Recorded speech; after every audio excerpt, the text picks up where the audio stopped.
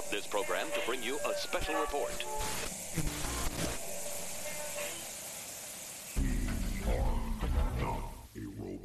Hello, everybody. Welcome to episode 79 of Not a Robot Podcast's DC Comics review show. As always, I have my amazing co-host here with me, Rob Soundoff. You know what I can't stand? What's Quick that? craft videos. They're just the worst. Quick like craft 5-minute videos? Yeah, like 5-minute crafts and like all those copycats that you see on Oh. Facebook and Instagram. It just, Oh, God. it's, Yeah. oh my God. Some are so entertaining, but others just so rage inducing. And none of them take you 5 minutes. None. Not a single one. Fucking lie. And Josh, sound off, buddy. Oh. Oh. Hello, humans. Oh, oh, all right. I thought you were just doing a dramatic pause or something. Oh, no. That was on my end. My bad. Nice. Well, today on the show, we will be covering Batman 120, Detective Comics 1051, Arkham City, The Order of the World number 5, Suicide Squad number 11, and Justice League Incarnate number 4. And of course, we'll have a couple of spotlights before that. But make sure you stick around until the end of each episode to hear our top 3 books of the week, the biggest stinker, and to find out which titles might just make the dump list. If you want to support us further, please visit buymeacoffee.com/NAR podcasts for either a one-time donation or subscription for access to our Discord, as well as other exclusive content available on the network. But with that out of the way, guys, what's new with you? Snowmageddon. Yes. Snowpocalypse. Yeah. I feel that right now, especially. Snow poon. Yeah. No, I'm under Snownado? flood warnings. Oh, shit. Yeah. The aftermath. No snow, though, so that's okay. Oh. Aquapocalypse. There you go. There you go. Yeah. Aquageddon. Yeah. Aquapocalypse Yeah, sounds like a horrible rolls off the B tongue. movie. Yeah. Like Stonehenge Apocalypse. Right, exactly. Yeah. If Misha Collins is listening, I loved the movie. Oh, yeah. No, yeah. Rob was mentioning or talking about like those kind of less than stellar is the nice way of saying it. Sci-fi movies, the made-for-TV sci-fi movies, and one of them was Stonehenge Apocalypse, which I have not seen. But the fact that the entire thing has been re-uploaded on YouTube and has not been taken down is like a clear sign that I don't think anyone really cared. So I'm going to check it out when I can. Of all the B movies in the world, that is up there on my list of favorites. Really? If you can have a list of favorite B movies, which I think is very possible. I think that's slight praise. I don't know. Kind of. Yeah. Well, what about some comics news, Rob? Okay, so there's been a lot this week. Yeah. And not all of it good, unfortunately. But the first thing is kind of sad, but it really depends on how you look at it. I try to look at it through sheep's clothing. Is that what that? No. I don't know what the phrase is, but you know what I'm trying to say. It's a blessing in disguise. It's a blessing in disguise, potentially. Yeah. Suicide Squad Kills the Justice League has been delayed to 2023, which I can at least say is much better than delayed indefinitely, like Prince of Persia: Sands of Time remake. Oh, shut up! Don't even bring that up. I pre-ordered that like 2 months before release, and I still have no fucking clue where my money is. It's gone. I don't think it ever got redeposited, but it's not on the Xbox store anymore, and I'm freaking out. Oh, God. It was reinvested in some off kilter Bitcoin shit. Yeah. Yeah. It's like the Steam early access stuff where they'll raise a ton of money, they'll put something out, and then they say they're going to give you updates, and then it just never happens, and your money is gone. You'll never get it back. Like that clip on South Park. Yeah, and it's gone. Things like this, though, news reports like this, it's not always bad news. It sucks that we're not getting the game this year, but if that means we'll get a better game in 2023 than we would if it came out this year, get it more polished, get it more finished, that's all better. Because, we all played Marvel's Avengers. That could have done another year of development and been a lot better, in my opinion. But we Have you don't talked want to that. Have you talked to Kirk about that? I know he kind of liked the game.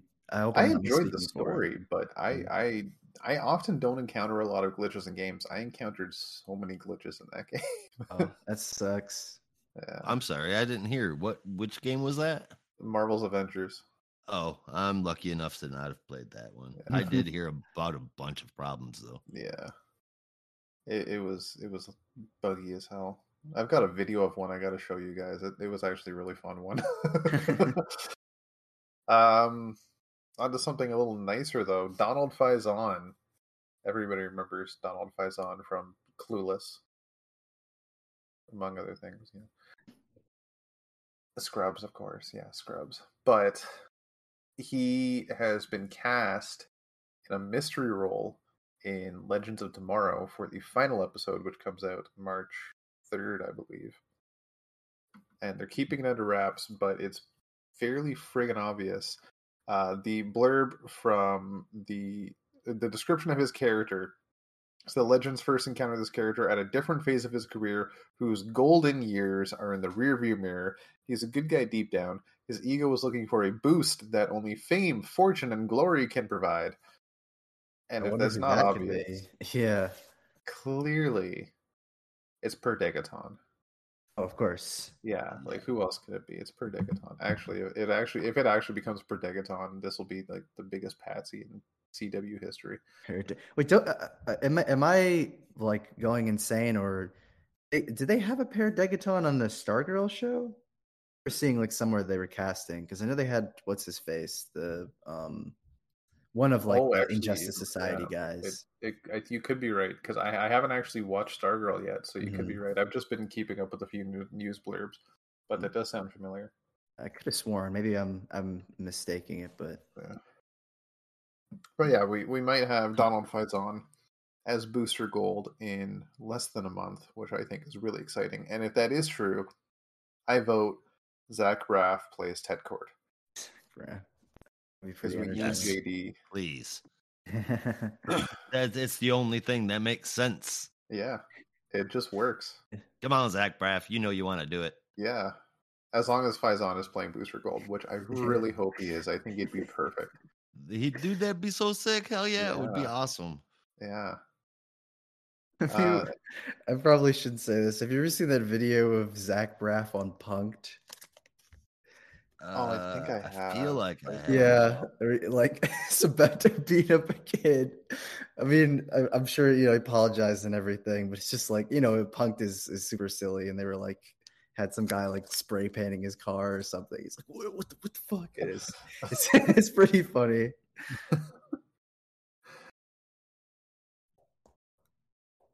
Yeah, onto something a little sadder now.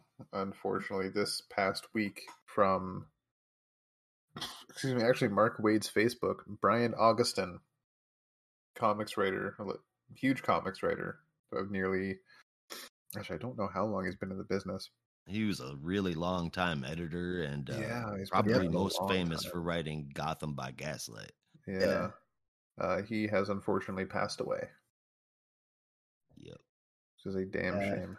No, a lot of great comics out of him.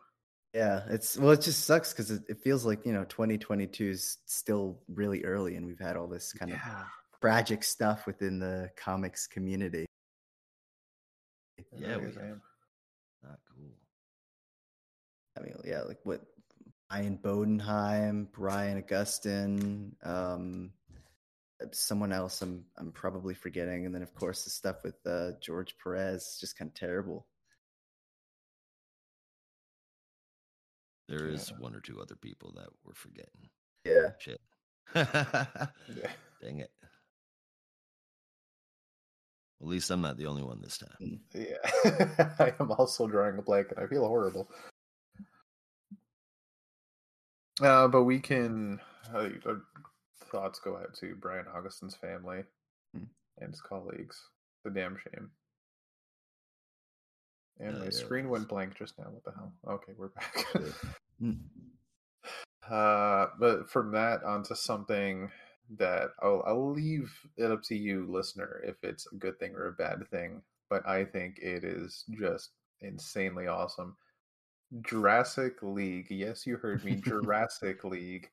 It is, and the the artist's idea of it is okay. Yeah, you know the story. An infant escapes the destruction of its home planet and is deposited on Earth to be raised by humans. Oh shit! Where Boom. is it? Hang on. That's not the whole thing. Where the fuck is it? Okay, yeah. So, in the world of Jurassic League, sorry, I was reading the wrong paragraph. Superman was still sent to Earth on a rocket ship from a dying planet, and he was still raised by humans. It's just that he's also a man-shaped brachiosaur. What the fuck? And Batman, or rather Batsaur, is an Allosaurus. And Wonder Oh Woman, my god. Wonder Woman is a Triceratops. The Joker is a That's right. Dilophosaurus.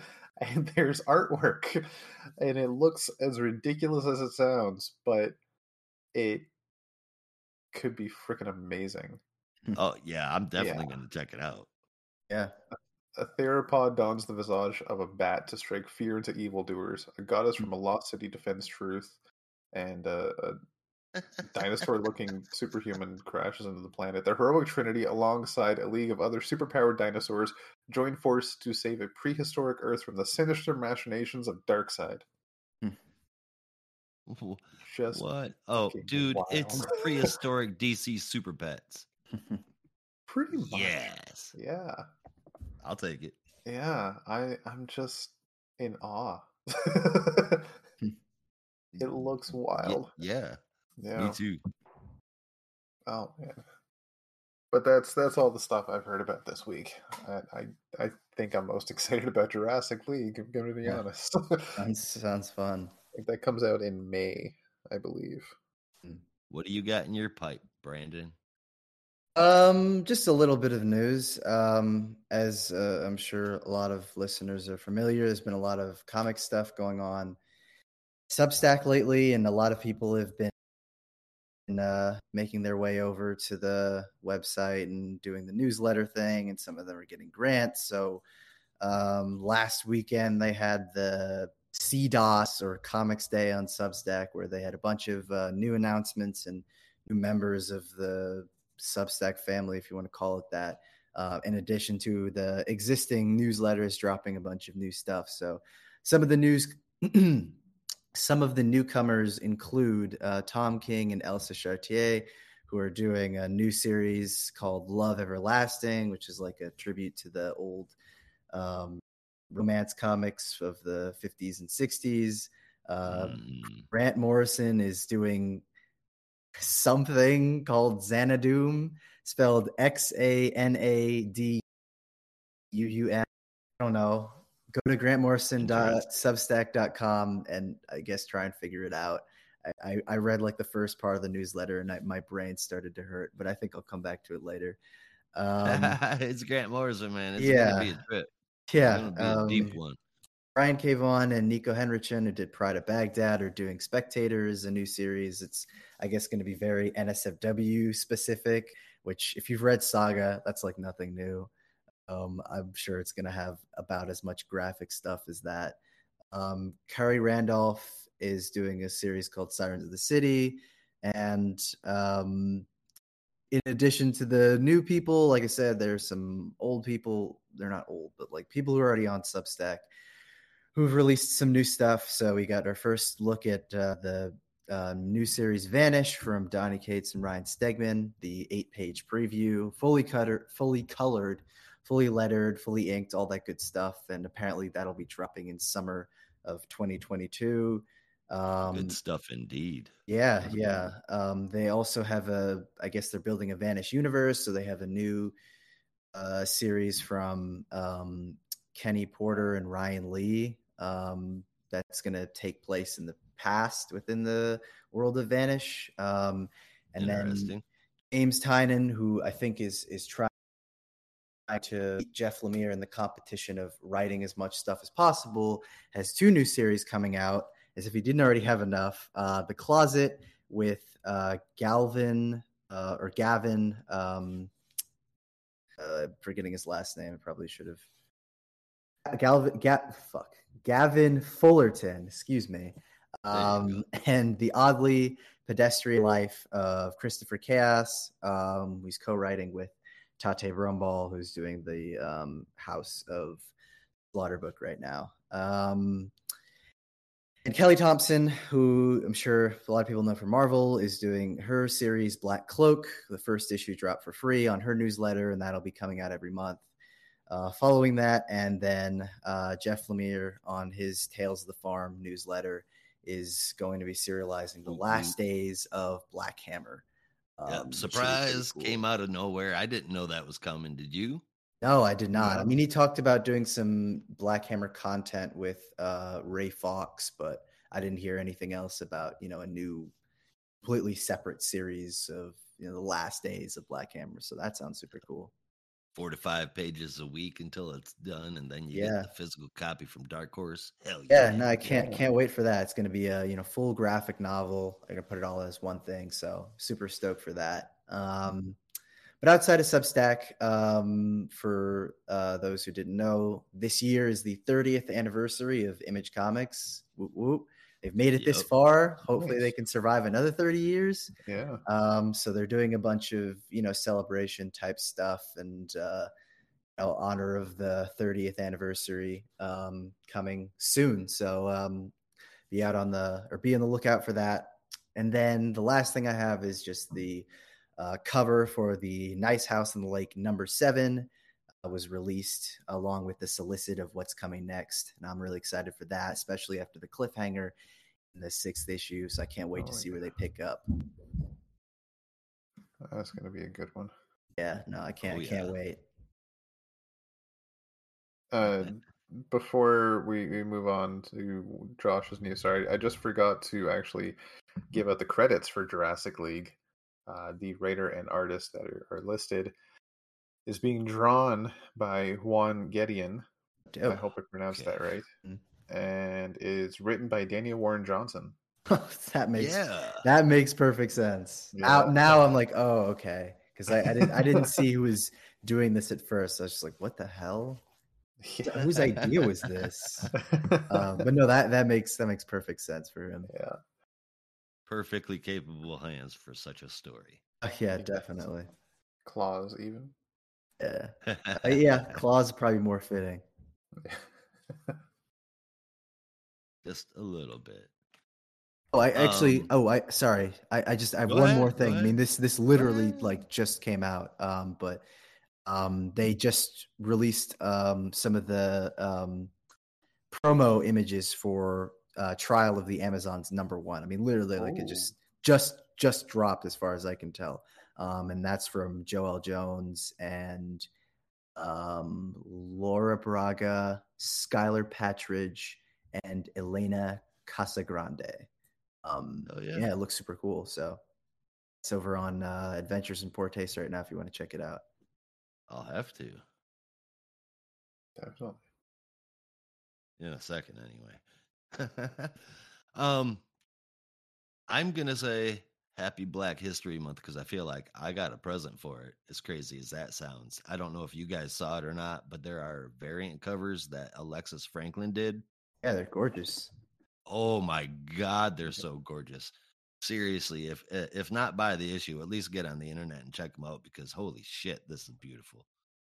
The Milestone Compendium went on sale Wednesday. It's a 1,300 page book. I don't know what the price is, and I'm so afraid to look. Yeah, it is. I do not have the cash for that, but I did see it in my LCS last week when it came out. It is incredibly fucking big. 1,300 pages. Yeah, like Saga Compendium big. Just massive. So you can get your hands on it. How much was it? Enjoy it. I didn't even look. I just saw the size of it, and I was like, yeah, no. I would love to have my hands on that though. Also, touching on something that we talked about last week, the recent boycott of Mouse in Tennessee. Oh yeah. They cited nudity and language as the reason, but I mean, seriously, come on. Yeah. Anyway, they're I nuts. thought it was hilarious because I happened to notice that it caused the book to jump in worth from $5 to $95 fair market value. Ooh. Yeah, it's crazy. Well then. Oh, that's epic. I loved it.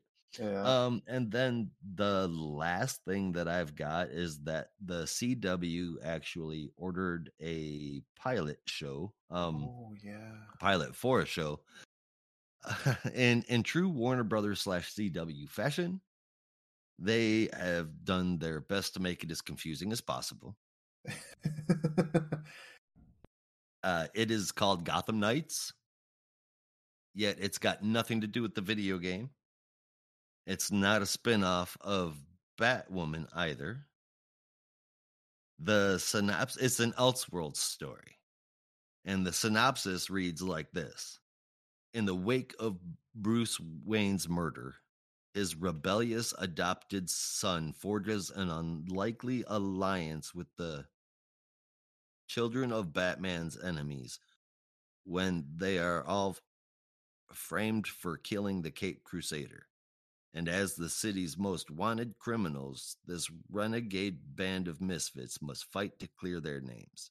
But in a Gotham with no Dark Knight to protect it, the city descends into the most dangerous it's ever been. However, hope comes from the most unexpected of places as this team of mismatched fugitives will become its next generation of saviors, known as the Gotham Knights. That Yeah. is something.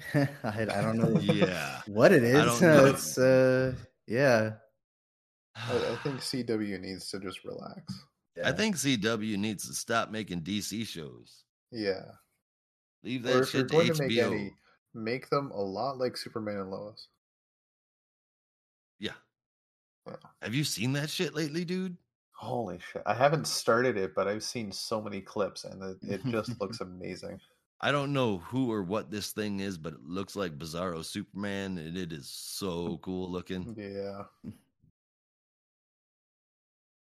It's not confirmed, but it's definitely an evil Superman, and it's so wicked. Ugh. And also Peacemaker and Naomi continue to be pretty damn good. Right. That's good. Oh, Peacemaker's hilarious. Holy shit. Yep. Uh, Speaking of which, I mentioned the dance intro here a week or so ago, and I mentioned that Alan Tudyk was behind it, and it wasn't him; it was him and his wife. His wife is actually a professional choreographer, and the two of them put it together. And if you pay attention to it, it's actually inspired by Space Invaders. Oh, I gotta check this out Can again. you see it now? Watch everything that gets done in there is kind of is Oh, kind of man. in reference to Space Invaders. All of their jerky movements and the Yeah. way that they move and the hand signals that Peacemaker's dad does. Oh, it's yep. I love it even more now. Oh my god, that's amazing. Oh, yeah, it's amazing. I have a feeling Gotham Knights is not going to be, though. The No. TV show, not the game. Gotham Knights, the game, better be damn amazing. Oh, Yeah. it looks like it will be. Yeah, at least it would be if we ever got any news. But Yeah, but that'll never happen. yeah. Thanks for the optimism. Yeah. Well, I mean, it wasn't at Positive E3, and frame of it's like mind. Yeah, all it's that. been at a this year and a point, half. you're just like, all right, what's Yeah. going on? Yeah. I mean, it's at What's this point, it's a race going- between that and Metroid Prime 4. Oh, Jesus Christ. Please. Breath of the Wild, too. Yeah, which supposedly all the rumors are swirling that is coming this year, but Nintendo doesn't really announce stuff until last minute. Yeah, we just gotta wait for the next direct, whenever the hell that's Yeah. gonna be. which realistically should be this month, but Yeah. I'm past my days of trying to track their movements in the past and trying to figure out and predict what the next one is. That's I too was, much stress. I yeah. forget what they are, but there is traditionally 2 months out of the year that they release Zelda games. It's not gone with every single Zelda game, but a vast majority of them. I can't remember what those months are. I believe November And is one of the bigger March or ones. something. Hmm. Anyway, Hmm. all right. That's all the news that I've got. Yeah. That's all the news that fits. Now the one more thing that I forgot about, we also have Nope, there's preview one that fits. images of Beyond the White Knight. Ah, yes, Nope, yeah. I saw that on and they look so good. Sean I Murphy's didn't catch that. Instacage today. Yeah. So good. God damn, the man's amazing. And I'm so glad because I guess that's one other announcement. I got the another look at the Batman Beyond Neo Year #1. I probably should have written that down. From Lansing and Kelly and Dunbar. So I guess we're getting a lot of Batman Beyond content this year, which is awesome. I'm happy. That is so sway. It is very sway. Definitely rips. Total sway. Definitely rips. So you like rips? But no, I hope they go all in on a lot of the Batman Beyond stuff because that's great. Yeah, that would be pretty cool, man. we're getting close to the. I'm pretty sure close to the year that it took place in initially. Wasn't it 2030 or was it 2050? I think it might have been 2050, but I think we're getting close to the year where Bruce like retired, where he was basically Right. like from that first episode where he's running around in the suit, and then he was like, "I'm too old for this shit." Right. Turned into what's his name in Lethal Weapon.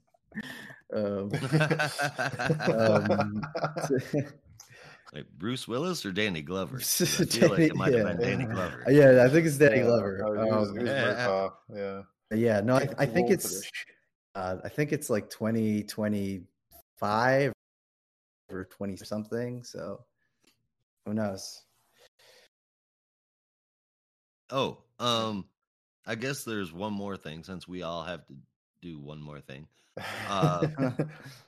As of yesterday, we've decided that there's going to be yet another a podcast show coming out of Not Robot. It is obviously in its beginning stages, but we are going to release the Comic Convergence, going through all comic book related movies, inspired movies, or directly related movies, rather, I should say. As far back as we can go. And we'll drop in some of the serials and other odd and wacky things that we ran into throughout our long history of watching good and bad comic book movies, which we will give you all of them. Yeah. As between the people that are involved, we've everything covered. So that's going to be a little fun. We'll keep you up to date on that as it develops. Yeah. I'm excited for it. Yeah, Me cannot too. wait. There's a few choice movies I'm itching to talk about already. There's so many bad horror movies. Well, yeah, that too. But comic book movies. I mean, honestly, name a good comic book movie that came out prior to. I want to go much later than this, but I know I'll get arguments. Prior to 1995. Prior to 1995. Right. I mean, I guess I'd say the 89 Batman, but yeah. Okay, yeah. Batman 89. Damn. The Donners, well, really just the first two. After Superman 3, it like it starts to go bad. Yeah. But regardless, we will be going through all of them. Yeah. So Superman 78 was pretty good. Damn good. Is it now? I didn't get to ask this yesterday, but I guess it's good to just ask. Is it just movies or is it movies and TV? I have a special request if it's also TV. We are. I want to say, what we'll do is, since there are so many movies, we'll be going through and just doing movies with extra stuff sprinkled in here and there, serials, TV shows, shorts and one shots, spotlights. Mm. So yeah, obviously we will be getting into TV shows at some point. What's your request? I want to watch, because I've never seen it, the Titans? 1978 or whatever it is, the 90s Shazam TV series. Because I've Oh, only God, seen like yes. images on the internet of it. I've always wanted to just see what the fuck it actually is. Yeah. I've got it on DVD. Oh man, yeah. Then please, that's my like special request. Mm-hmm. Add in the the 70s Spider-Man show. It's a slightly entertaining one. I have Shazam and I have ISIS. Yeah. Oh, wow.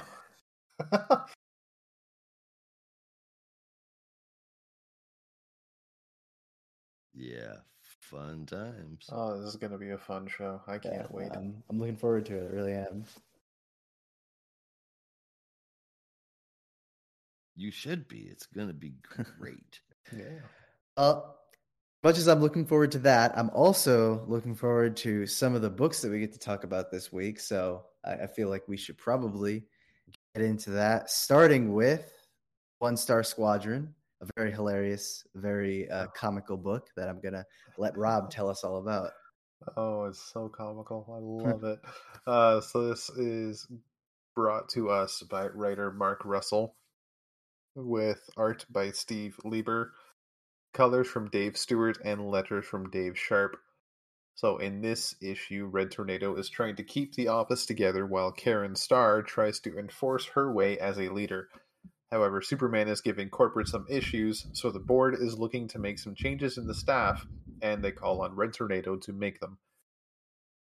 It is such a fun comedy book. The art is weird. I can't get over Red Tornado's pupils. Is just God. perfectly placed and just solidifies the comedy in this book. But it has some touching moments as well. If you haven't read the first two issues, definitely check it out, because this one is just as fun as the others. You know what, man? I don't know. I don't know how I feel about you saying it's fun. What a shitty ride for Red Tornado. I mean, he's definitely. a nice guy. Yes. I have hope that by the end things will work out for him, but yeah, that's why I said it's got some touching, depressing even moments, but That's the only way you could think that there's gonna be something good that happens is with hope, because it does not look like it.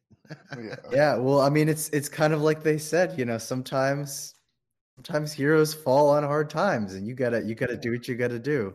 And if that means shilling for a superhero app, then hey, that's what that's what we gotta do, right? Yeah. Sorry, Reddy, you were on the Justice League, and like maybe we could get you a stipend or something. But if you gotta if you gotta work for heroes for you, you gotta work for heroes for you. Like, it's just how it's gonna be. Right. Can't all be billionaires. Exactly. Yep. Sorry, Batman took a shit, man. He can't fund us anymore. Yeah. I think the best way to describe this book is, and I'm sure somebody has already, it's The Office with superpowers. Yeah. I feel like that's accurate. Yeah, no, this is good though. Yeah. It's a lot of fun. I gave this 8 out of 10. It's a solid issue for a solid book. Yeah, this one got an 8.5 for me. I think especially just because of like that first scene with Superman in the boardroom, and they're just giving him the corporate talk, and Superman's just not having it. It's like it was just so great. It was funny as hell, man. Listen, Superman, we get it, right? Yeah. Like, you gotta understand. It's just it's so about Linda, synergy. Yeah. Listen, Linda, listen. Linda. Yeah.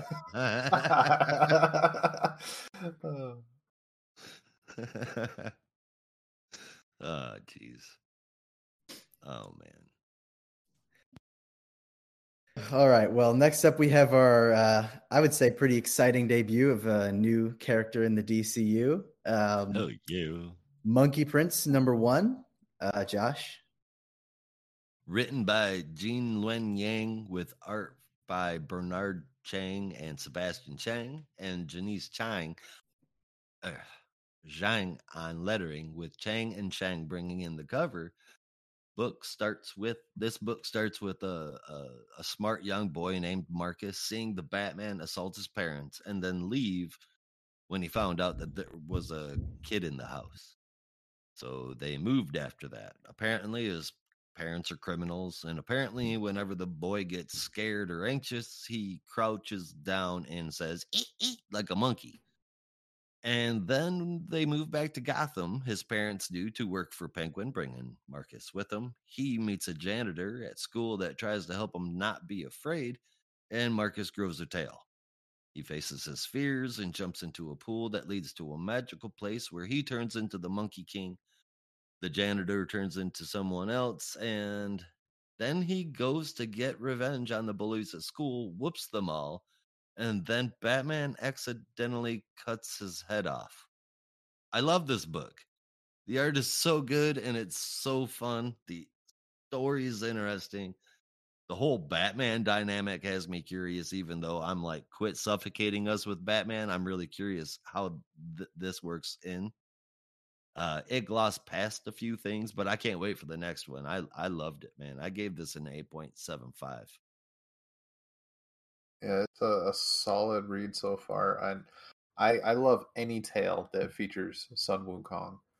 The Monkey King is one of my favorite legends, so I'm all in on this. I've been in on this since its debut last year. I've been waiting for this, and it's everything I've been hoping for. As 8.5 for me, it's just so much fun. Really interesting art, really fun. Beautiful looking designs, and I can't wait to see where they take this character. There's something to be said about a book that's not a horror book that can be said to be fun, that results in the main character getting his head lopped off in the last page. Yeah. That's certainly something. I unfortunately did not get a chance to read this one yet. I've heard good things, and I briefly looked You should have through. told us at the beginning. I wouldn't have spoiled No, anything. that's okay. I'm glad you did. Now I'm excited to actually check it out. Oh, it's definitely worth it. Yeah. So no, I mean, I flicked through it, looked in the art, looked really cool. So yeah, no, I'll be excited to give that one a read. Oh yeah. Mm-hmm. But our last spotlight for this week is a series that certainly pleases every time it comes out, with its intrigue and family machinations and all that stuff. It's DCOS, or Dark Knights of Steel, from Tom Taylor, with guest penciler for this issue Bengal, colors from Arif Prianto, and letters from Wes Abbott. Alfred decides that it is time to tell Jon Snow. Oh shit! Alfred decides that it's time to tell Bruce Wayne that the connection. You know nothing, Jon Snow. I mean, just like the way Bruce is in this series, just especially in this issue, remind me so much of Jon Snow. But anyway, Alfred decides to tell Bruce the secret history of the connection between the Elves and the Wayne family, and how the Elves came to the aid of the Wayne family and the rest of the kingdom when they had originally tried to just give them an early warning, but a very jealous and spiteful man by the name of Alexander Luthor decided to burn their warning before the Waynes could actually find out. But the Elves, like I said, actually went to help, and Luthor himself was exiled from the kingdom, only to find himself burned and transformed by the light of a Green Lantern ring. But we get more insight as to the nature of how Bruce came up under this family, obviously being a bastard, and how Alexander Luthor, with the powers of the Green Lantern and calling himself a Joker now, essentially, took his revenge on the Wayne family and slaughtered them all, leaving Bruce, an only child, to grow up in the care of the Elves. So yeah, I mean, it was a little bit jarring to see the shift from Yasmin Putri's art to Bengal's art. I love Bengal, but it was, I think, just again in terms of style, it was just a little bit different. So that was kind of an adjustment. But again, the story is, as always, has just been really interesting and really engaging, and I'm fascinated by this world and the structure and everything. And even if it was mostly just a backstory issue, like I feel like the backstory itself was just all really interesting. And you get a sense of the real history of this world, and how, at least for me, how fascinating it all is. So I'm still really digging it, and I'm interested to see where the kingdom is going next. So this one got 8.25 out of 10 for me. Green Lantern Joke Luther. Yeah. Oh, yeah. Whoa. I love this book, the whole damn thing. Even if it does feel like it moved a little bit slower in this issue, I gave it an 8.5. Yeah, same thing here. So it was a bit of a slower chapter, but still solid. And the backstory, I think, was very interesting. And where is this story going? Who knows? But I'm just loving the ride. 8.5 out of 10. I did not see Green Lantern Joker Luthor coming at all. A million miles away. Yeah.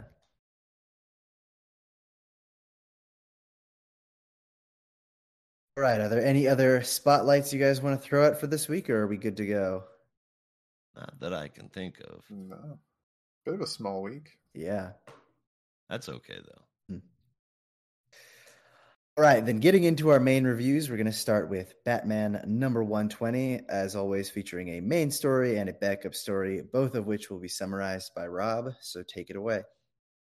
All right, so this is from writer Joshua Williamson with art by Jorge Molina and Mikel Yanin, with colors from Tomamori and letters from Clayton Cowles. With Batman blind as a mole, he relies on Detective Keha to help him escape the precinct and get access to Batman Inc. And back at her apartment, they hash out a plan and head off to see it through. Meanwhile, Lex is visited by Abyss, and he shows off his new batsuit, which kind of looks really badass. I'm not gonna lie. Yeah, it does, doesn't it? Yeah. Inside the prison that's holding Batman Inc., Batman gets inside somehow and frees the group, but they turn on him, attacking him instead of escaping and saying that they don't need him. And with Lex's arrival, the group reveals that Lex may be paying them, but he isn't their leader. Their leader is actually Abyss. Dun, So dun, dun. Another Oh. shocking twist and another amazing issue. Mhm. Honestly, this is such a fascinating story with really intriguing and fantastic art. Oh, yeah. Molina and Yanin are knocking it out of the park. Williamson is As crafting a per the lot of usual. very fun story. Tomamori's colors is, as always, fantastic.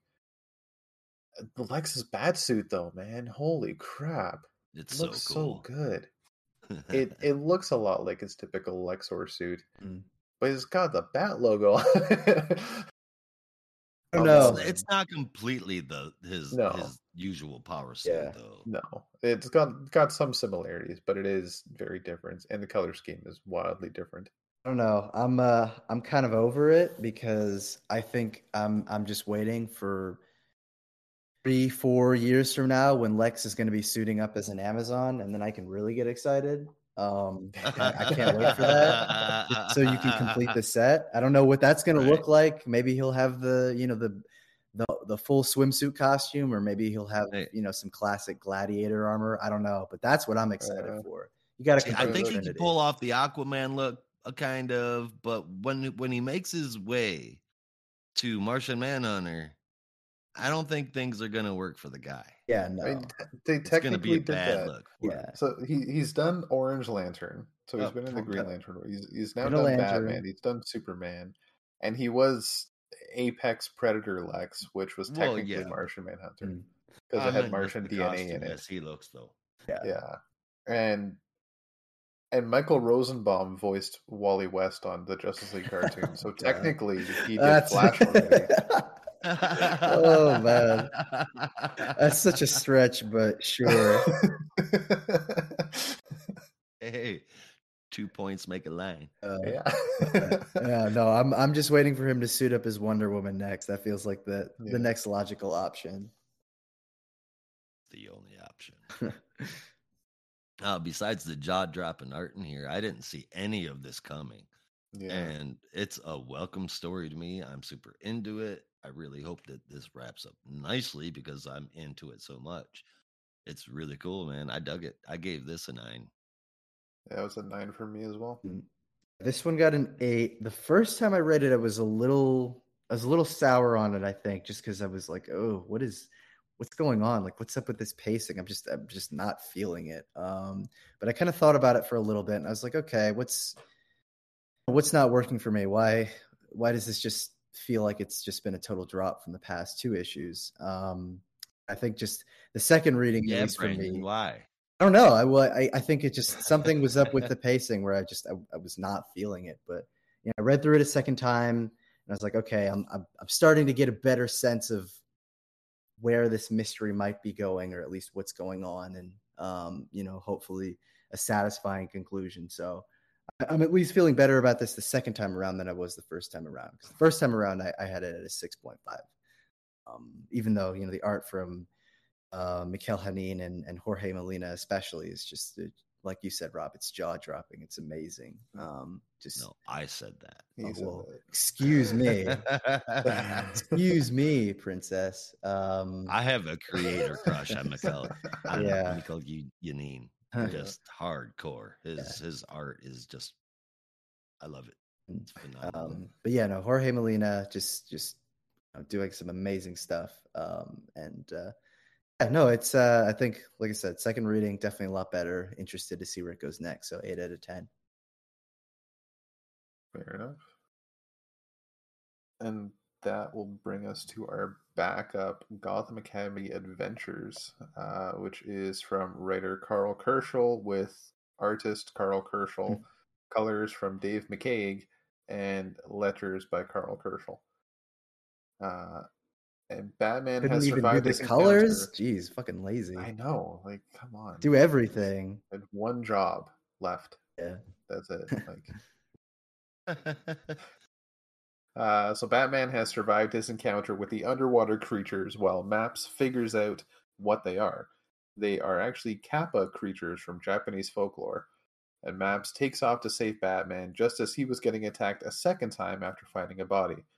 She attracts the Kappa away with cucumbers as her friend that has gone missing supposedly arrives. So I mentioned before that I don't really know much about Maps Mizuguchi, but I'm all for this character, and I'm really into just going into the entire history of this character. Yeah, no, because this is such a cute little story. Definitely check out Gotham Academy. It's a lovely book. Yeah, I like Gotham Academy. I actually have Gotham Academy here. But I don't know if I dig this or not. It felt really middle of the road for me. It's nothing horrible. It just something felt a little odd or off. I'm not sure. It was really bland, man. Like, not being mean, but like old McDonald's French fry kind of bland. Ew. And I didn't mean ooh for the backup. It's just, I don't know. It's very average. It didn't do much for me. That's but just such a great analogy. Yeah. Old McDonald's French fry bland. I think I'm gonna have to steal that. But I had to give it a 6.5. I don't hate it. It's just it doesn't do anything for me. Not yet, anyway. We'll see. Fair enough. This one was a little quick. There wasn't as much substance as the last 2 chapters. Yeah, that's true. Yeah. No, I still dig the story. Carl Kerschel is great, and I love Maps, and any connection to Gotham Academy is great. But I just kind of echo what I said the last time we talked about this story, where it just feels really out of place, and I wish it was somewhere else, because I feel like putting this in the back of a Batman story is just going to immediately turn people off, especially when you're reading a story like Abyss that is, really focused on Batman and his personal stuff. And then you have this cutesy story where Maps in a Robin costume teams up with Batman, and it's great. Like, I gave it an 8, but it's like, why is it maybe here? That's what happens with me. Yeah, it's like why is this here? Reading this all as one thing And it's probably a good thing I didn't do that. Like I took a break in between reading this and the main story.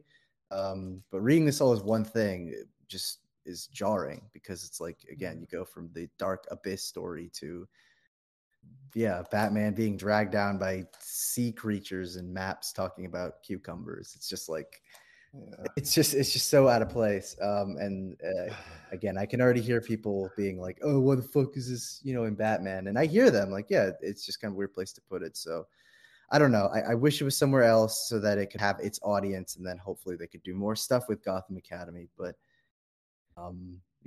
probably not. So I don't want to fault the main story for that. So like I said, this got an 8 out of 10. Whole issue got an 8 out of 10 for me, but just feels really out of place.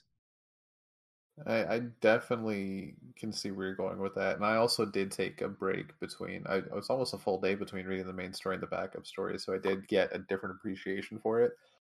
But at least this backup story has like life consequences that people have died. There's actual friggin' monsters that can kill you and eat you. And it's based on actual folklore. And it's fits the main story a bit better than what was going on in Wonder Woman at the beginning of Infinite Frontier with young Diana, which just made no fucking sense at the time. Yeah, that's just that's a totally different kind of cute. Yeah, that's like the extreme version of it. It's like this shouldn't even be anywhere outside of a YA OGN or something. Yeah, like you start off reading a war story like you just watched Pearl Harbor, and then you turn on Powerpuff Girls. Not even Powerpuff Girls. My Little Pony dipped in powdered sugar. Yes, that's like at least Powerpuff Girls could, it would have like its violence sometimes, even if it's aimed for. And Mojo Jojo. Yeah, how can you not love Mojo Jojo? Yeah, I am Mojo Jojo. This is like Mojo Jojo, but me. It's fucking great, man. No, this is like this is like watching whatever, like I don't know, like Serpico or something, and then suddenly you're watching Doc McStuffins. Like it's just it's just the extreme version of that. Like something that's just not fitting at all. But anyway, God. But yeah, moving on to another book based in Gotham. While the Bat is away, let's see what the Bat family is up to, or what they've been up to for these past couple weeks or so. Detective Comics 1051. In story, back up. You know the deal. Josh, take it away, my friend. All right. I suppose so. Detective Comics number 1051, written by Mariko Tamaki, Max Rayner, and Luis Guerrero on art, lettering from Ariana Mar, and a cover from Irvin Rodriguez. This issue is lead up again to the attack on Arkham Tower. It sounds like an anime show, doesn't it? Attack on Arkham Tower. Yeah. Watch that. Right? Anyway, so it covers the setup for the whole deal behind Dr. Ware and Psycho Pirate. Dr. Ware and Psycho Pirate are working together using his powers and Ware's drugs to keep the patients calm and chilled out until Ware can get a check from Nakano and then split with it. This whole thing is a con. The Psycho Pirate loses control for a minute, and that's when the riot broke out. It seems as though Huntress has lost some of her memory too. I'm not sure what's going on there. Maybe she's just coming out of the drugged stupor. But that's the issue. For me, it being the backstory of what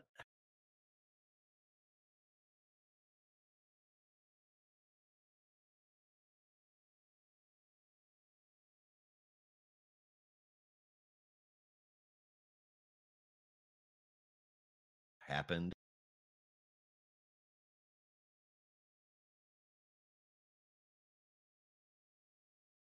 It's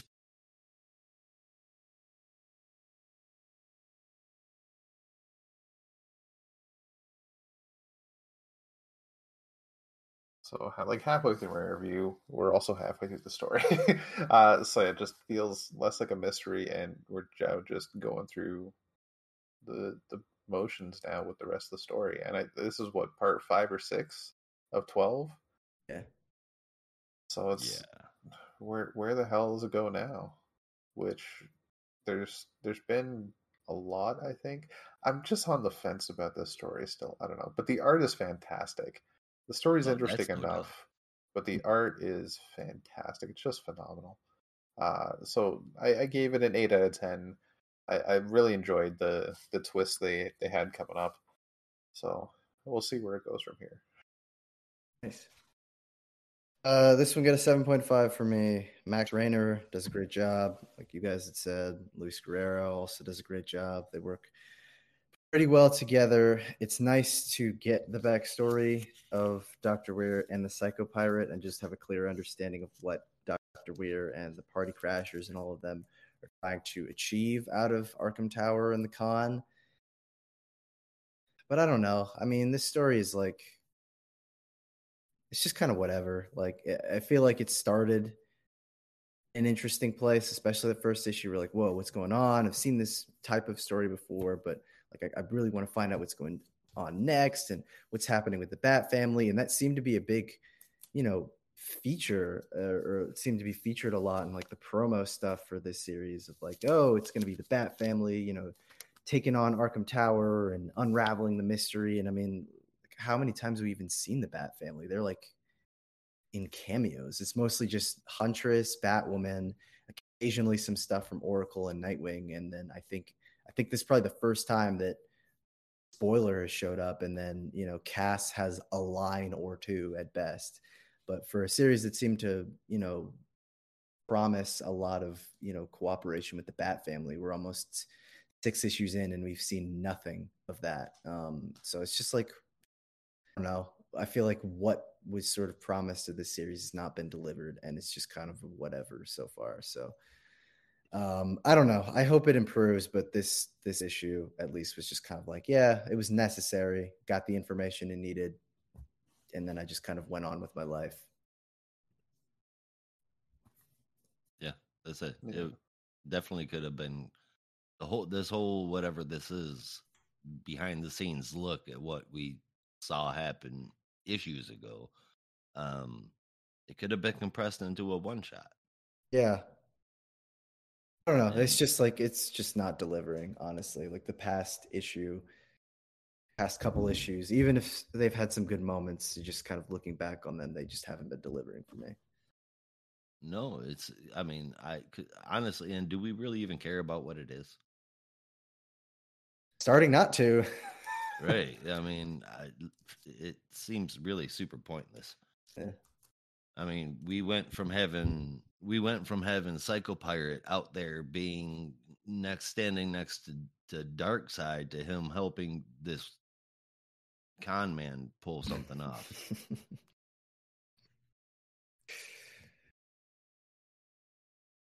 What? Yeah. I mean, you couldn't have employed somebody from Gotham with mind control powers. Yeah, you'd think they're a dime a dozen, but I guess not. It's like I said, it's just kind of there. It's whatever. We could go on to the backup now. I don't really care that much anymore. All right. All right. So the backup, House of Gotham, written by Matthew Rosenberg and illustrated by Fernando Blanco, with Jordi Belair on colors and lettering from Rob Lee. The as of yet unnamed boy has been given a clean bill of health, and they found someone to adopt him by the name of Mr. Gentoo. Gentoo leads him to a car outside where a boy named Elliot, also from the orphanage, vouches for him. The door opens, and it's Oswald Cobblepot. I sure didn't see that coming. So the Penguin has brought him in as a child employee and is paying him and giving him money and whatnot, blah, blah, blah.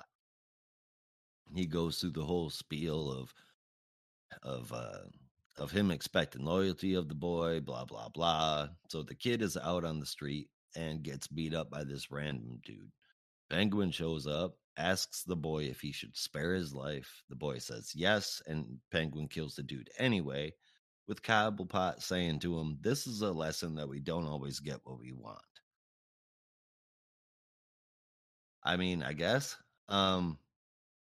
I'm kind of interested in it. I'm more interested in it now than I was when this first started coming out.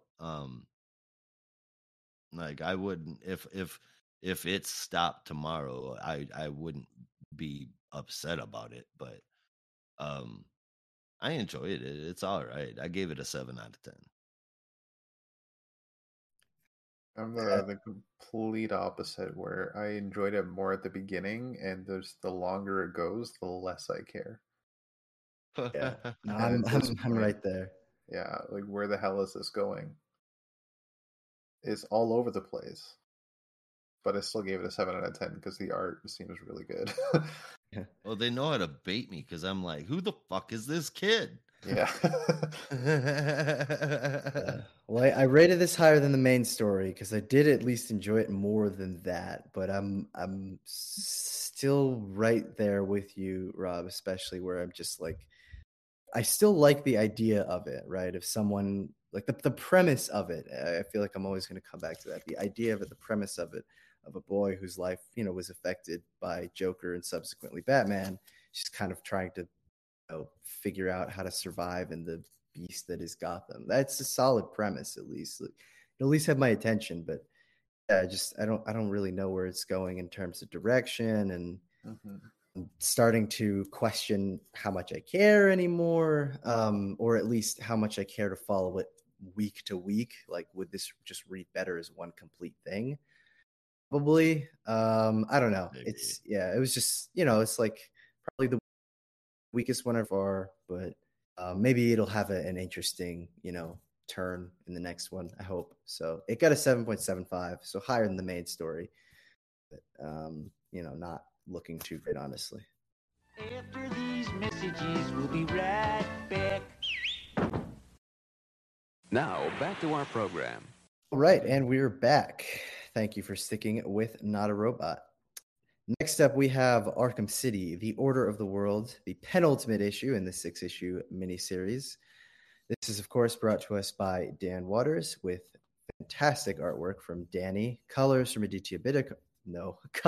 Dave Stewart, and letters from Aditya Bidikar. The mysterious figure of the Arkham Ghost, who is later identified as a former Arkham patient known as Dr. No-Face, has been walking around the hospital collecting new figures to take to the mysterious new asylum. Meanwhile, at Dr. Phosphorus and Nocturnal, where they are being very normal, don't ask any questions, they're just normal people living normal lives. Dr. Joy has been catching up with them, just trying to figure out the mystery of why Dr. No-Face has been collecting these patients, what exactly she is trying to do, while also insinuating that in all this time and everything that's been happening, Dr. Joy herself may be going a little insane, a little bit crazy, just like all the Arkham patients that she helps to treat. But, yeah. Yeah, but unfortunately, she's not able to dwell on that for too long as that asshole John Paul Valley shows up to break in on a very normal, very, very regular family and decide to treat them as if they are monsters when he clearly can see that Nocturna and Dr. Phosphorus are as normal as they can be. But whatever. I guess he doesn't seem to care, because after attempting to beat the shit out of them, Nocturna gives him a big old bite on his shoulder and knocks him out before Dr. Joy convinces them to take him to the hospital, because that is what normal people would do. As they make their way to the hospital, they find out that the 10-eyed man has escaped from his confines, only to try and make his way out of the hospital and hopefully find some eyes to pluck from the street, where he comes upon none other than the wife and son of Detective Stone, asking for the little boy's eyes, because that's obviously what you would do in a crowded street area. Before Dr. Joy... You need eyes. Yeah, I mean, what are you going to do? what is the boy gonna do with eyes anyway? Yeah. But Fucking just as creepy. just as Dr. Joy arrives, and hopefully is able to talk some sense into the 10-eyed man, Dr. Detective Stone's wife, excuse me, really gives her Everybody's a the doctor in Gotham. everyone's a doctor. It's a doctor or a detective. You one of the Yeah. two. But Detective Stone's wife is just horrified at Dr. Joy and is almost treating her as if she is insane, further extending the theory that Phosphorus and Nocturna had been pushing, that maybe Dr. Joy isn't quite as sane as she believes herself to be, and that maybe in the eyes of everyone else, she is just as insane as the patients she treats. And after having this horrible revelation, they just kind of start walking down the street with no real direction, just trying to find where they're going next, not even realizing that they're finding their way to the mysterious asylum that they have been wanting to find since, Nocturna and Phosphorus revealed it. But we at least get the full revelation for everyone involved in our party that running this mysterious asylum is none other than, again, we already learned this last issue, but this just kind of reaffirms it, Dr. Pig, who, excuse me, Professor Pig. Oh my God. Everyone's a doctor or detective. You Same said thing.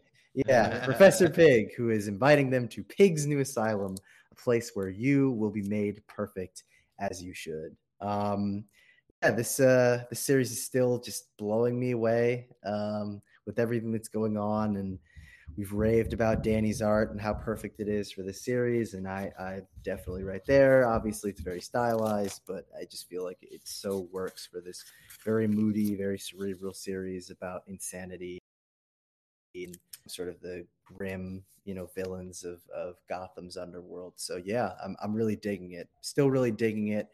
Kind of going to be sad to see this one go. I'm almost hoping that Waters and Danny and Stewart can do a sequel to this. But Right? if it's a good standalone series, then hey, it's something to enjoy. So this one got an 8.5 for me. I just love the crap out of it. It's a solid story. The art is beautiful, in a sketchy way, but it just it's I can't even describe it. It's just It it's fits it so interesting. goddamn well It that it's just does. Yeah. It's so good, and the mystery was fantastic. The story is wonderful, and it had me curious about the what's the doctor or a police? Okay, no, this is the psychiatrist name. Yeah. uh, yeah, I whether she was sane or not had me going this whole time. It's just a fantastic story. Um, Definitely worth a check out for anybody that hasn't. If you haven't, just go do it. It's worth it. This is an 8.5 for me. One more to go. I love this story. I'll be sad to see it go. I can't wait to see how it ends.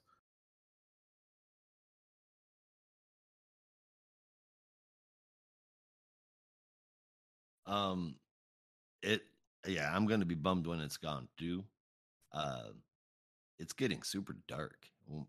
Like literally watching Dr. Joy's descent into madness, which I almost feel is exactly what this book is about. I mean, Yeah, definitely. or is it madness? There's still, I mean, 10 it's weird how all of it makes sense. Mm.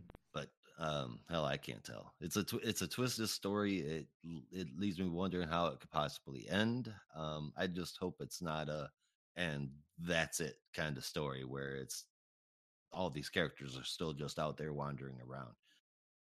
Which it feels as though it very well might be. In which case, like Brandon, I'm hoping for a sequel and one we don't have to wait too long for. Yeah. Um, I enjoyed it, man. It's been a fun one. Weird as that is to say, this gritty noir, not really noir, but gritty. It's kind of noir. I'd say that. Okay, gritty noir kind of feel to it. Just it works so good for the creepy ass story. It's a good mashup. I like it. It's a 7.5 out of 10 for me.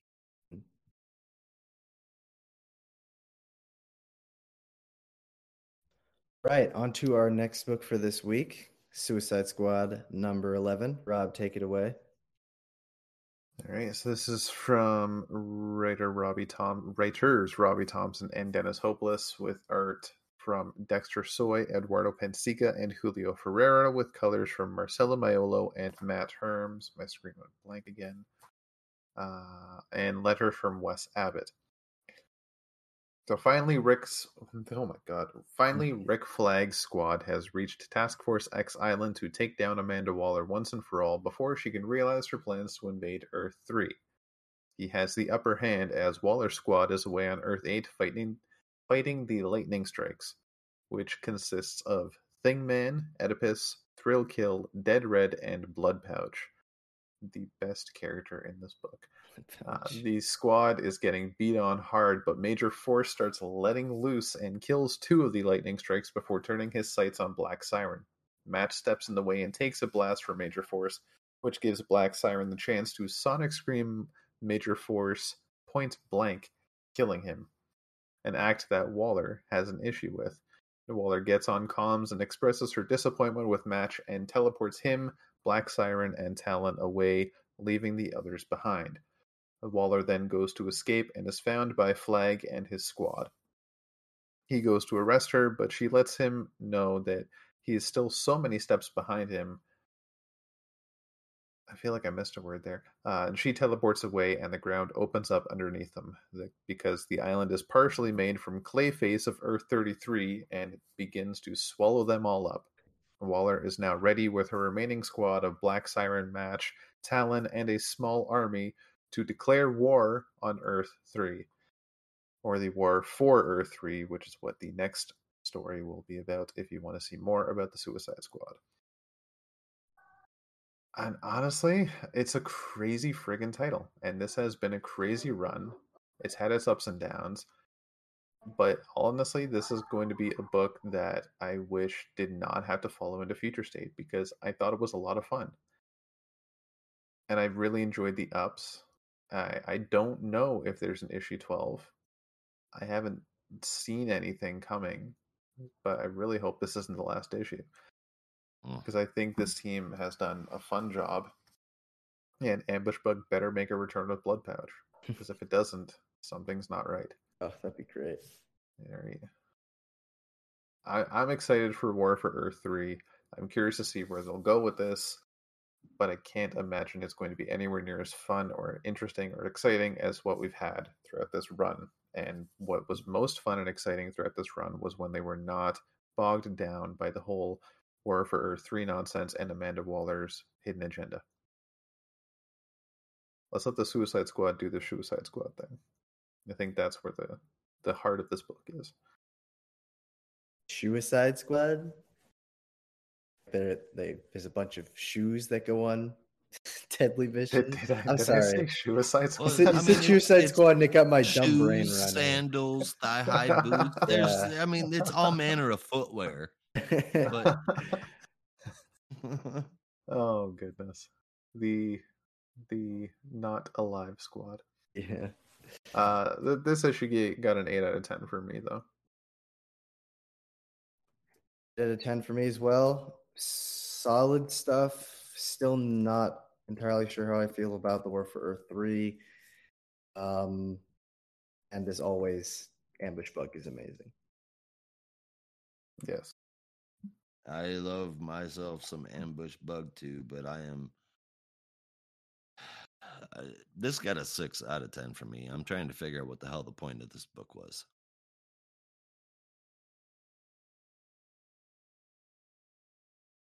Crickets. I don't know. I'll just say. I mean, yeah, it's been great to look at. The dialogue's been great, but I don't see exactly what the hell. I mean, we're going back to Earth 3 again with Amanda Waller again with her tripped out Suicide Squad again. It's like I might as well be reading another Crime Syndicate book. Yeah. But I didn't rate it as bad. The art's spectacular. I liked it. But still 6 out of 10. Fair enough. All right. Well, with that, we're going to make our transition to our final book for this week, Justice League Incarnate number 4. Art to us by Joshua Williamson and Dennis Culver, with art by Chris Burnham, Mike Norton, and Andre Bresson. Colors from Hi-Fi and letters from Tom Napolitano. They are treated to about 10 or so pages of exposition, rewriting the entire cosmic history of the DC universe in a complicated and strange way that, to be honest, I'm not even going to try to explain because it is weird and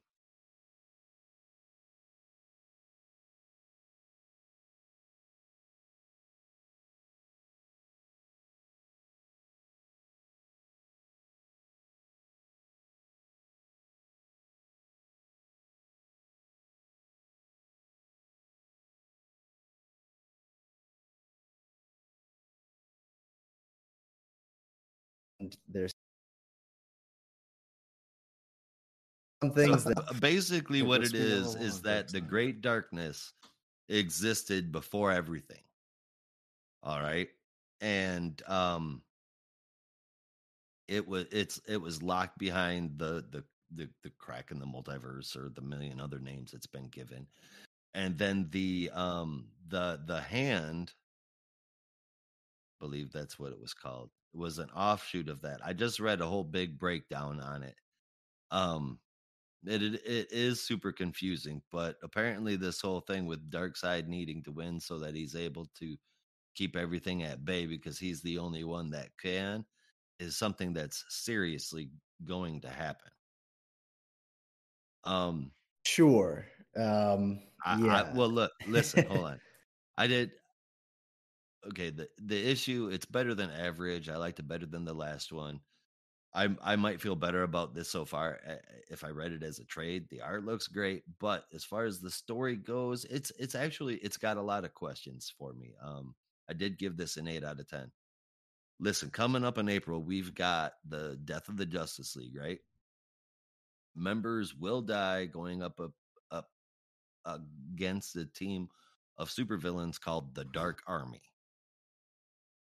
I'm going to assume that this is related to the Great Darkness here. So Darkseid having to win either winning and then trying to dominate the world, or losing and they are dealing with a dark army from the Great Darkness. Something along those lines is going to happen. But here's the thing, this is obviously leading to a crisis, but there's already been an infinite crisis, right? And we're in the what do we call in this age again? Infinite Frontier. Infinite Frontier. Yeah. But there's already been an infinite crisis. Dark was used to death, but in the Metal series. So what would this crisis we're heading toward be called? Well, before we get into that, we should probably finish the rest of the issue. Whoops. Yeah. So but yeah, again, once we get out of the explanation that is strange and odd, and some places doesn't make sense and is just like wrong. But I'll get into that later. We get into the core of the issue, which is that Darkseid must win because he's the only one with the strength and fortitude or whatever to beat the Great Darkness. So he is the one that takes possession of the multiversal crack, even after everyone is like, no, don't let evil do that. And, Darkseid is a greater evil that you'll have to fight, even if he does beat the Great Darkness. And anyway, you get the point. But we also get the revelation, whilst all this shit is happening, that Dr. Batman has unfortunately been possessed by the Great Darkness. As we know, he's been spreading its influence throughout the DC universe, throughout the multiverse, for these past couple issues. And unfortunately, Dr. Batman was one of them. President Superman really wants to try and help his friend. Obviously, they've been together since Infinite Frontier. Darkseid's like, I don't have time for this shit, uses the Omega effect and obliterates him from existence before yeeting the fuck out of there to go fight the Empty Hand. with the multiversal crack. He, in fact, does that, levels up to kaiju size while doing it, of course, and stabs him with the multiversal crack before the empty hand reveals that that was exactly what it wanted and grows to even greater size, stomps on Darkseid like he's an ant, and leaves the rest of the Justice League Incarnate helpless as they also make their way to Earth 7 and hopefully are looking to catch up with their friends, salvage some stuff from the House of Heroes, only to reveal that the rest of the JLI has been possessed by the Great Darkness. I had been really enjoying this series. It was a lot. And I understood that, felt like it was juggling a lot, but it was trying to, at least I thought, doing some interesting stuff with the multiversal ideas. But I really, really did not like this issue at all. I was not a fan. Aside from the just kind of baffling attempt to tie everything under the Great Darkness in the first 10 pages, which for anyone with even a cursory knowledge of some of the events, it just made no sense to me how they were trying to tie if you're some going of to this do stuff. something like that, you got to have Grant Morrison do it.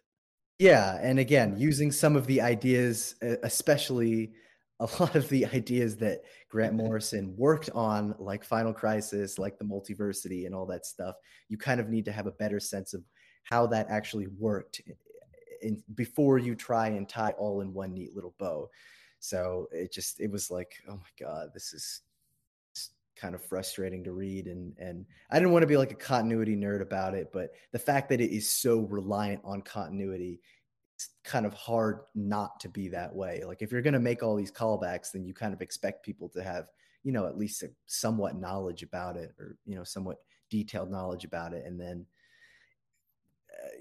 trying to piece it all together, if you have read all these stories, is just impossible. Like I think especially with the Final Crisis one, which I think literally just had me go like, what? Like out loud, like what? I don't even understand. Like, what are you talking about? Whereas he's like, yeah, Darkseid triggered the entire Final Crisis to bring out the Great Darkness. I'm like, what the fuck are you talking about? That was not the point of that story at all. You didn't even read it. It feels like you didn't even read it, but whatever. I don't care. The point is, even without that explanation, I think the biggest thing was just the heel turn with Darkseid kind of revealing that he was bringing out the Great Darkness, to fight the Great Darkness, which aside from not really making sense, at least to me, just felt like such a weird pivot. I would have been perfectly fine if they had said, we need to let Darkseid win so that, they can usher in a new universe or something like that. I don't know, but it just like that idea of I was trying to work with the Great Darkness and use its power, and now I'm fighting against the Great Dark. I'm just like, I didn't even understand it. And quite frankly, after trying to understand it, I just kind of lost interest and was like, yeah, forget it. So hopefully this last issue can at least try and make up for it. But number 4, this penultimate issue is just a mess for me. No bueno. So it got a 6.5. I was not a fan of it at all.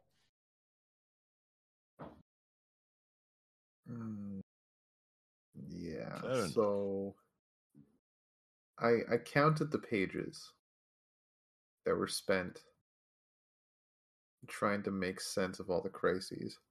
There's 11 pages. How many pages was this issue? Do you guys know? 30, I think. 30. Okay, Yeah. so a good third of the issue was spent just recapping every crisis in DC history to try and make this make sense as one long story. 11 freaking pages, a third of the book of a retcon. And yeah, then essentially a massive retcon. Yeah, Massive retcons. Yeah. Which I was too busy not caring about the first 11 pages to even realize that how many retcons they were doing. Like, oh my god.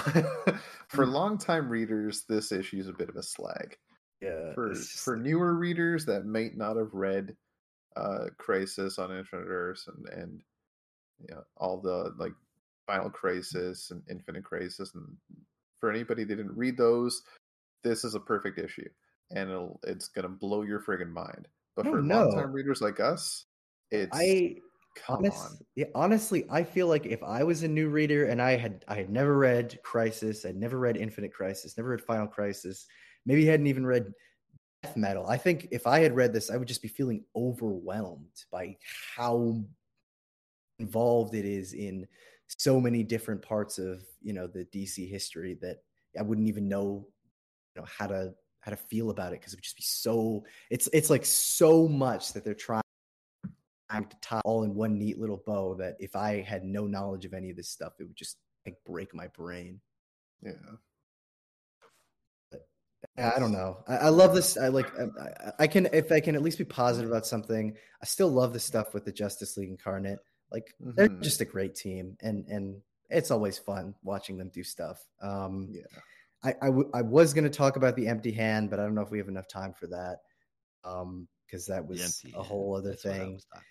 Yeah, that's a whole other thing. And I had expressed my concerns about doing an Empty Hand story outside of the multiversity, and it wasn't like as off the rails as I expected. But again, I think my thing was just like tying it all to the Great Darkness was just like, oh my God, just because now the Empty Hand is a spin-off of exactly. I was just like, oh my God, just shoot me. Not good, but not as evil. Oh yeah. So I don't know. What's the Crisis gonna get called? The Dark Crisis. There you go. Dark Crisis. God, I hope not. Dark Knights. Come on, or I know Joshua Williamson is a big fan of 90s comics, so I think maybe it'll be a return of like the very, I don't know what the right way to say it is, but like the very direct titles that they used to have, like Underworld Unleashed, or what's the other one? I'm forgetting it. But like stuff like that. Maybe it'll be Darkness Reigns. Infinite Frontier. Yeah. Darkness it'll Reigns. Be Darkness Reigns. Underworld Unleashed, or villains, something, whatever. Yeah. I could see Dark Crisis now, as much as I don't want to. Yeah, that's sad. The last 20 pages, not all bad. Yeah, it continued the story. It was a little dull, but like Brandon said, the stuff with the Justice League Incarnate was a lot of fun. That team is a solid team, and I would love to see more of that team after this book has passed away. But right now, dear God, it's on its deathbed. He said passed away. It's like sitting at the hospital bed, holding its hand, like, "Don't leave me yet. I love you." Well, not this issue, but yeah. Oh God, I'm gonna miss you. Yeah. Go out with a bang. That's all I ask. Better be a good bang. Yeah. But I'm having trouble scoring this because there's parts I enjoyed and there's parts I just couldn't stand.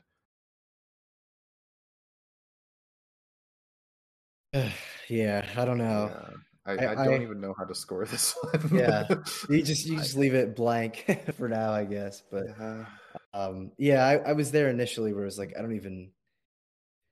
Again, the stuff with the Justice League Incarnate, all this shit talking from guys who at the beginning of this series were like, I love multiversity stuff. This is gonna be awesome. Justice League Incarnate. I got Captain Carrot here, President Superman. I don't have a problem keeping track of multiversity stuff at all. I will this love is gonna be Captain great Carrot to the end of my days. Yeah, I still love that stuff. I could still go back and read the first 3 issues and be like, yeah, that was cool. It's just when you try and I don't know, just try and make it seem like it's just tie everything together.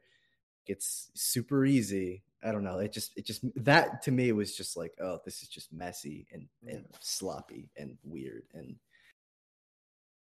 in my ongoing effort of making a Star Wars reference in everything in existence, reading this so far has been like watching the sequel trilogy. It starts off great and then slowly descends into madness. Oh my God. Yeah, no, this issue felt like, and God, I hope the last one doesn't feel like this, but this issue felt like Eyes of Skywalker was just like we're just Yeah. trying to just tie everything up. Like we're almost at the end. We just need to get there Yeah. and make it seem like it works, even though it whatever. Anyway, I don't want to talk If about this anymore. if Doctor Multiverse, Yeah, it really. if Doctor Multiverse is Darkseid's daughter, and she takes the last name Carrot, I'm just gonna like flip my shit. Yeah, no. I'm gonna exit. I'm exiting life. Yeah, yeah. Out. Deuces, I've had enough. God, that would suck. Yeah. Right. In our last few moments on this show, we will be going to our top 3 picks for this week, as well as our biggest stinker. So, gentlemen, start us off. What were your top 3 picks for this week?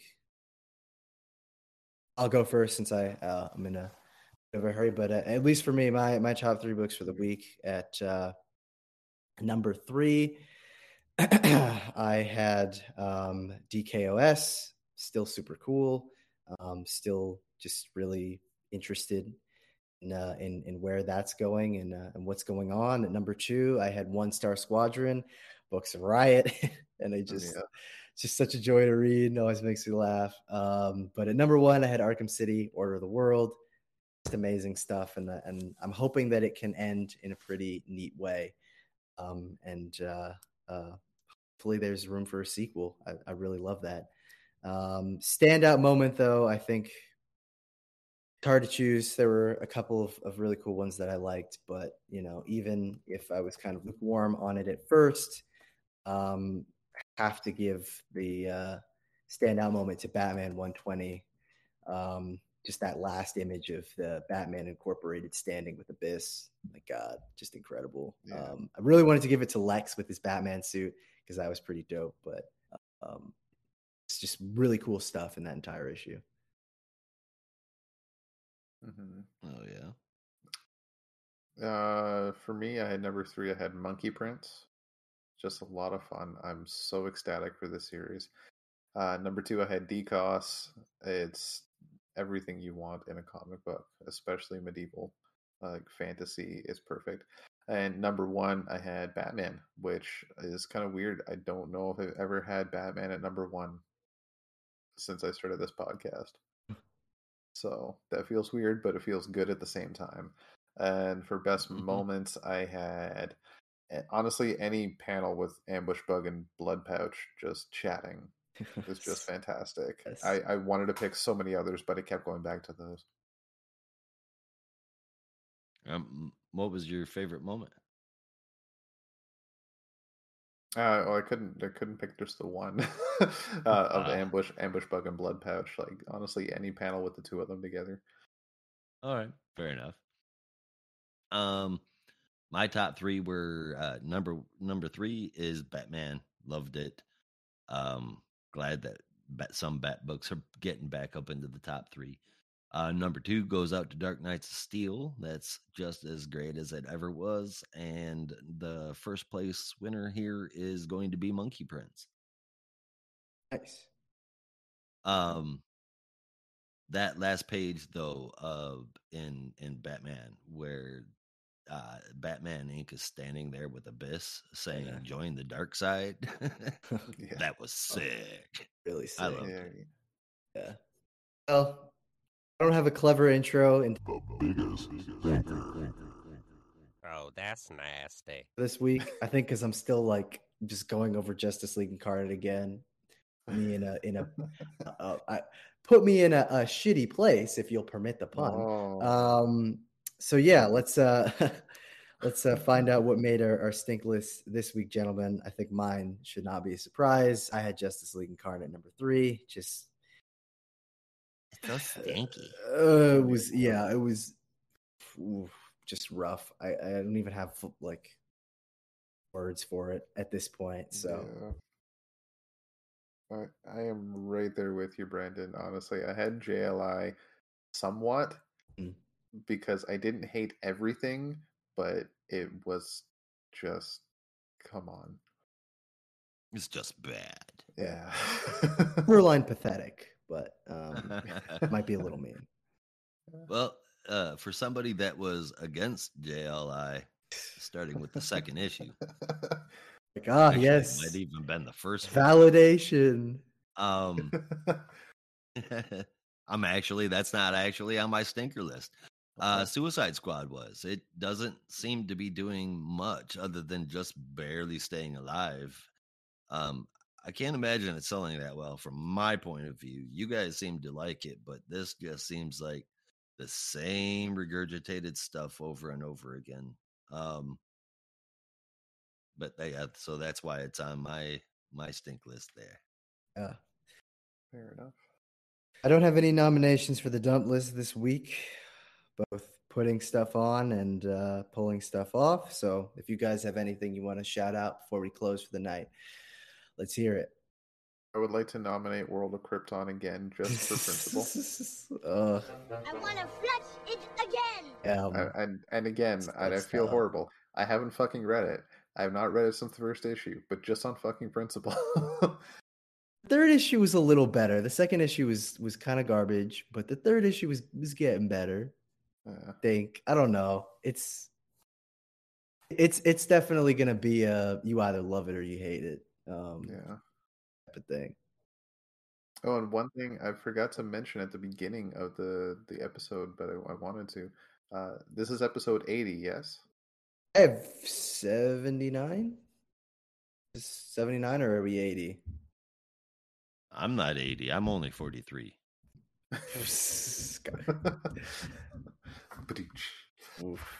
I believe that this is episode 80. Okay. I'm not 100% certain though. I'm 99% sure it is. If it is, that marks 50 episodes for you and I, Brandon. Oh wow! Hey, look at that. Yeah. No. Close for a year. I know. I think. I mean, at least from my memory, I think a couple weeks from now it'll have been a full year since we've been on the show. So that's exciting. 1 year anniversary. Yes, it is. Yeah, I think it was end of. I just remember it was like the last week of like some of the Future State stuff. So I think that might have been. Yeah, we were there for the last one. Yeah, the last week of February. So yeah, almost a year, guys. Mm-hmm. We got to put something together. Yeah. All right. Well, year anniversary of do another free for all deal. Yeah. No, we can do a year anniversary live stream or something. Might be fun, and maybe get Tom back on the show, do some more trivia. Oh yeah. Hopefully not embarrass you guys quite as much, but anyway. But yeah, no, that's our show for this week. Thank you for tuning in. As always, we will be here next week at Talking Comics, and we hope you'll stop by. Remember to go to notarobotpodcast.com for all of our shows and all sorts of people. And you can, of course, visit buymeacoffee.com/NAR podcasts for any type of donation you would like to make towards the shows. But with that, there's only one way that we say goodbye around here. Until next time, be good to each other. And don't be a robot.